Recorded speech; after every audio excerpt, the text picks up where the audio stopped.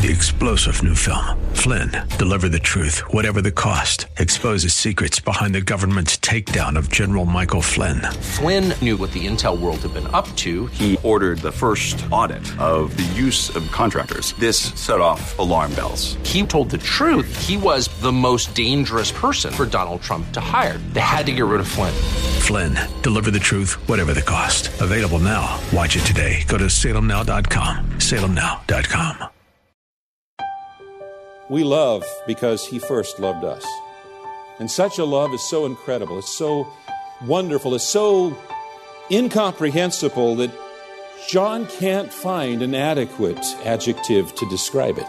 Well, on this Valentine's Day, it certainly seems appropriate to talk about love, take a break from our study in the book of James, and dwell on the ultimate act of love. Welcome to another edition of Study Verse by Verse. Our teacher is Pastor Leighton Sheely, and he's going to be, as you just heard, in the book of John. Let me lead into what he's going to share by reading to you from John, the 3rd chapter, verses 14 and 15. And as Moses lifted up the serpent in the wilderness, so must the Son of Man be lifted up, that whoever believes in him may have eternal life. And that brings us then to verse 16. For God so loved the world that he gave his only Son, that whosoever believes in him should not perish, but have eternal life. I think everybody has a favorite text, but this text has been described as everybody's favorite text. It contains the very essence of the gospel. Now, in a fashion that's typical of our author, he uses the word gave in two senses. God gave the Son by first sending him into the world, and then God gave the Son also by sending him to the cross as well. This verse contains some really incredible truths. It tells us, for instance, that the initiative in our salvation begins with God the Father.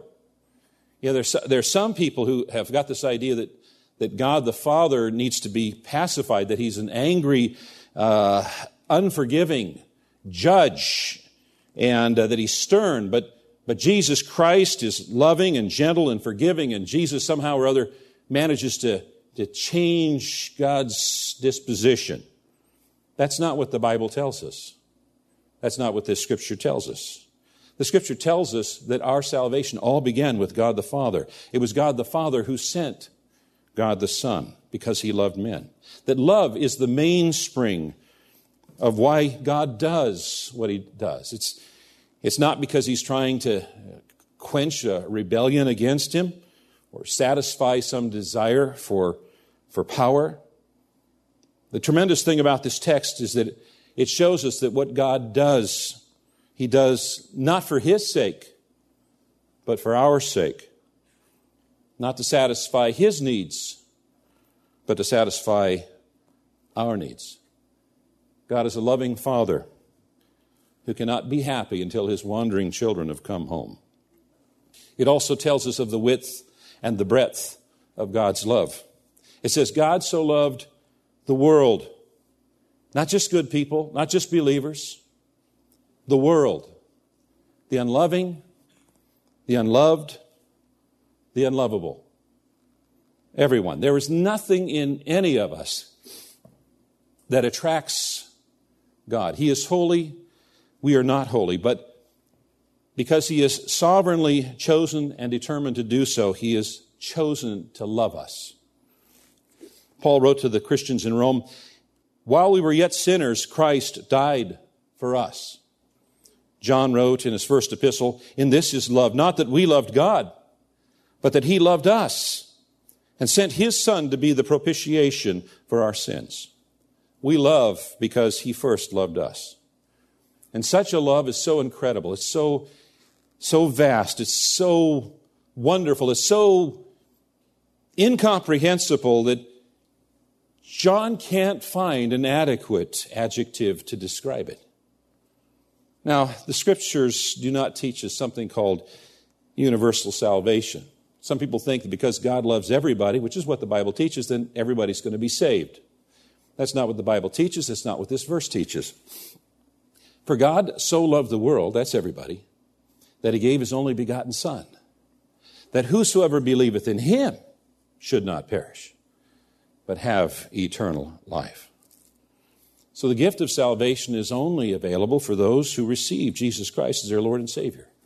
The gospel is so broad that it can involve the vilest sinner. But it will also, it's so narrow, it'll exclude someone who rejects Jesus Christ. But to those who receive Jesus Christ, we have this promise from Jesus Christ: the one who comes to me, I will certainly not cast out. God truly, truly loves people. Verse 17, for God did not send his Son into the world to condemn the world, but in order that the world might be saved through him. Whoever believes in him is not condemned, but whoever does not believe is condemned already, because he has not believed in the name of the only Son of God. And this is the judgment. The light has come into the world, and people love the darkness rather than the light, because their works were evil. For everyone who does wicked things hates the light, and does not come to the light, lest his works should be exposed. But whoever does what is true comes to the light, so that it may be clearly seen that his works have been carried out in God. Verse 16 focuses on the love of God, and now we're all of a sudden seemingly confronted with judgment and condemnation and conviction. He says, God did not send his Son into the world in order to judge it. But a few chapters later, in chapter 9, Jesus said that he did come into the world for judgment. Now, this seems to be a paradox. Well, the resolution of the paradox demands that we understand that salvation necessarily implies judgment. William Barclay, the great scholar, told a story of a visitor who was being shown around an art museum by one of the attendants. We don't know which art museum. It could have been the Louvre. But in that gallery were masterpieces from many centuries of genius, of exquisite beauty and exceptional value. And at the end of the tour, the visitor said, well, I don't think much of your old pictures. The attendant answered quietly, Sir, I would remind you that these pictures are no longer on trial, but those who look at them are. All that man's statement did was reveal his own blindness, foolishness, and ignorance. And so it is also with regards to Jesus. Jesus is not on trial.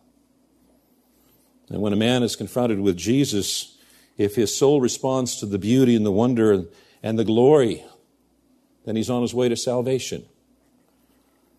But if he sees nothing lovely, nothing beautiful, then he stands condemned. His reaction has condemned him. God so loved the world.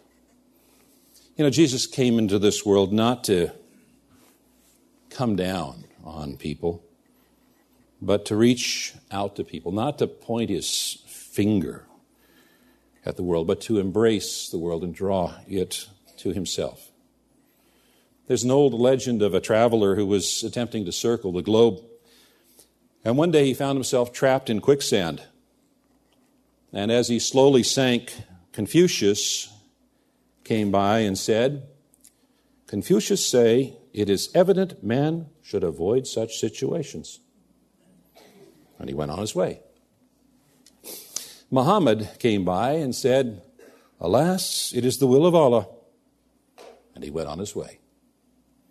Buddha came by and said, let this man's dilemma be an illustration for many. And he went on his way. Krishna came by and said, better luck next time. And he went on his way. Jesus Christ came by, reached out to the man and pulled him out of the quicksand. Only in Christianity does God reach down from heaven and pull us out of the quicksand of sin. God's purpose in sending his Son was to save us. Now, oftentimes we give homework. If you choose to accept it, we don't require you to turn anything or grade it, but sometimes it's good to ponder the truths of the verse that we've looked at. And today we're looking at John 3:16. So I'd like to suggest something to you. There's some key words in John 3:16. Words like God, loved, world, gave. Whosoever believeth perish and have life. And what I'd suggest is you memorize that scripture, and every day you focus upon and meditate upon one of those words. On the first day, for God so loved the world. Focus on God. And then focus on the word loved. Perhaps look up the definition that the Bible provides us in 1 Corinthians 13. Gave that which was most precious to him. Whosoever believeth, and so forth. Each day, at the end of a number of days, it will probably transform the way that you have your relationship, you acknowledge your relationship with God. God so loved the world. That's you. Now, I know when I just said that, your minds probably did something like, oh, the pastor is speaking plural. He's speaking to the congregation. He's speaking in general. It doesn't apply to me. Or it applies to the neighbor, the one in front of me or the one behind me or the one beside me, but it doesn't apply to me. That's not what I'm saying. What I'm saying is, Mike, God loves you. Jeff, God loves you. Ray, God loves you. Now, if I knew everybody's name, we'd be here a long time. So if you do me the favor of putting your name and saying, God loves you. Leighton, God loves you. Now let me ask this question. God so loved the world that he gave his only begotten Son, that whosoever believeth in him should not perish. Question. Is that you? Have you received Jesus Christ as your Lord and Savior? If you'd like to make that decision, I want to invite you to write me a note. Give me a phone number and email, some way I can contact you. We're going to start the journey together. And that certainly applies to any of you in the listening audience as well. Details about how to get in touch with Pastor Leighton and others at Church of the Highlands can be found on the web at highlands.us. That's highlands.us.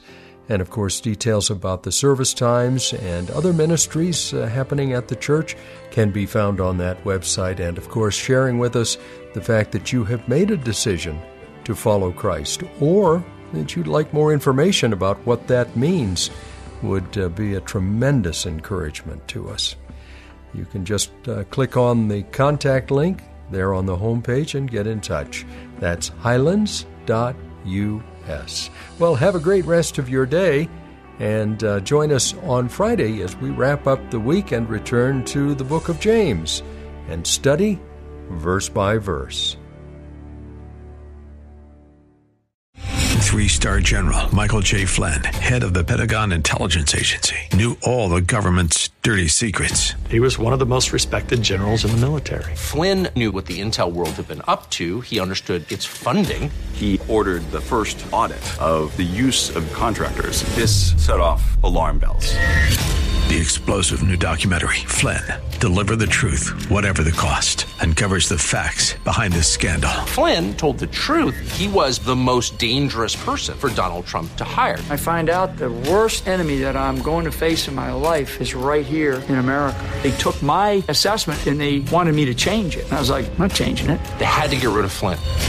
With in-depth interviews, archival footage, and never-before-seen personal records of the man behind the headlines. I just felt like I was drowning. Flynn, Deliver the Truth, Whatever the Cost. Available now. Watch it today. Go to salemnow.com. salemnow.com.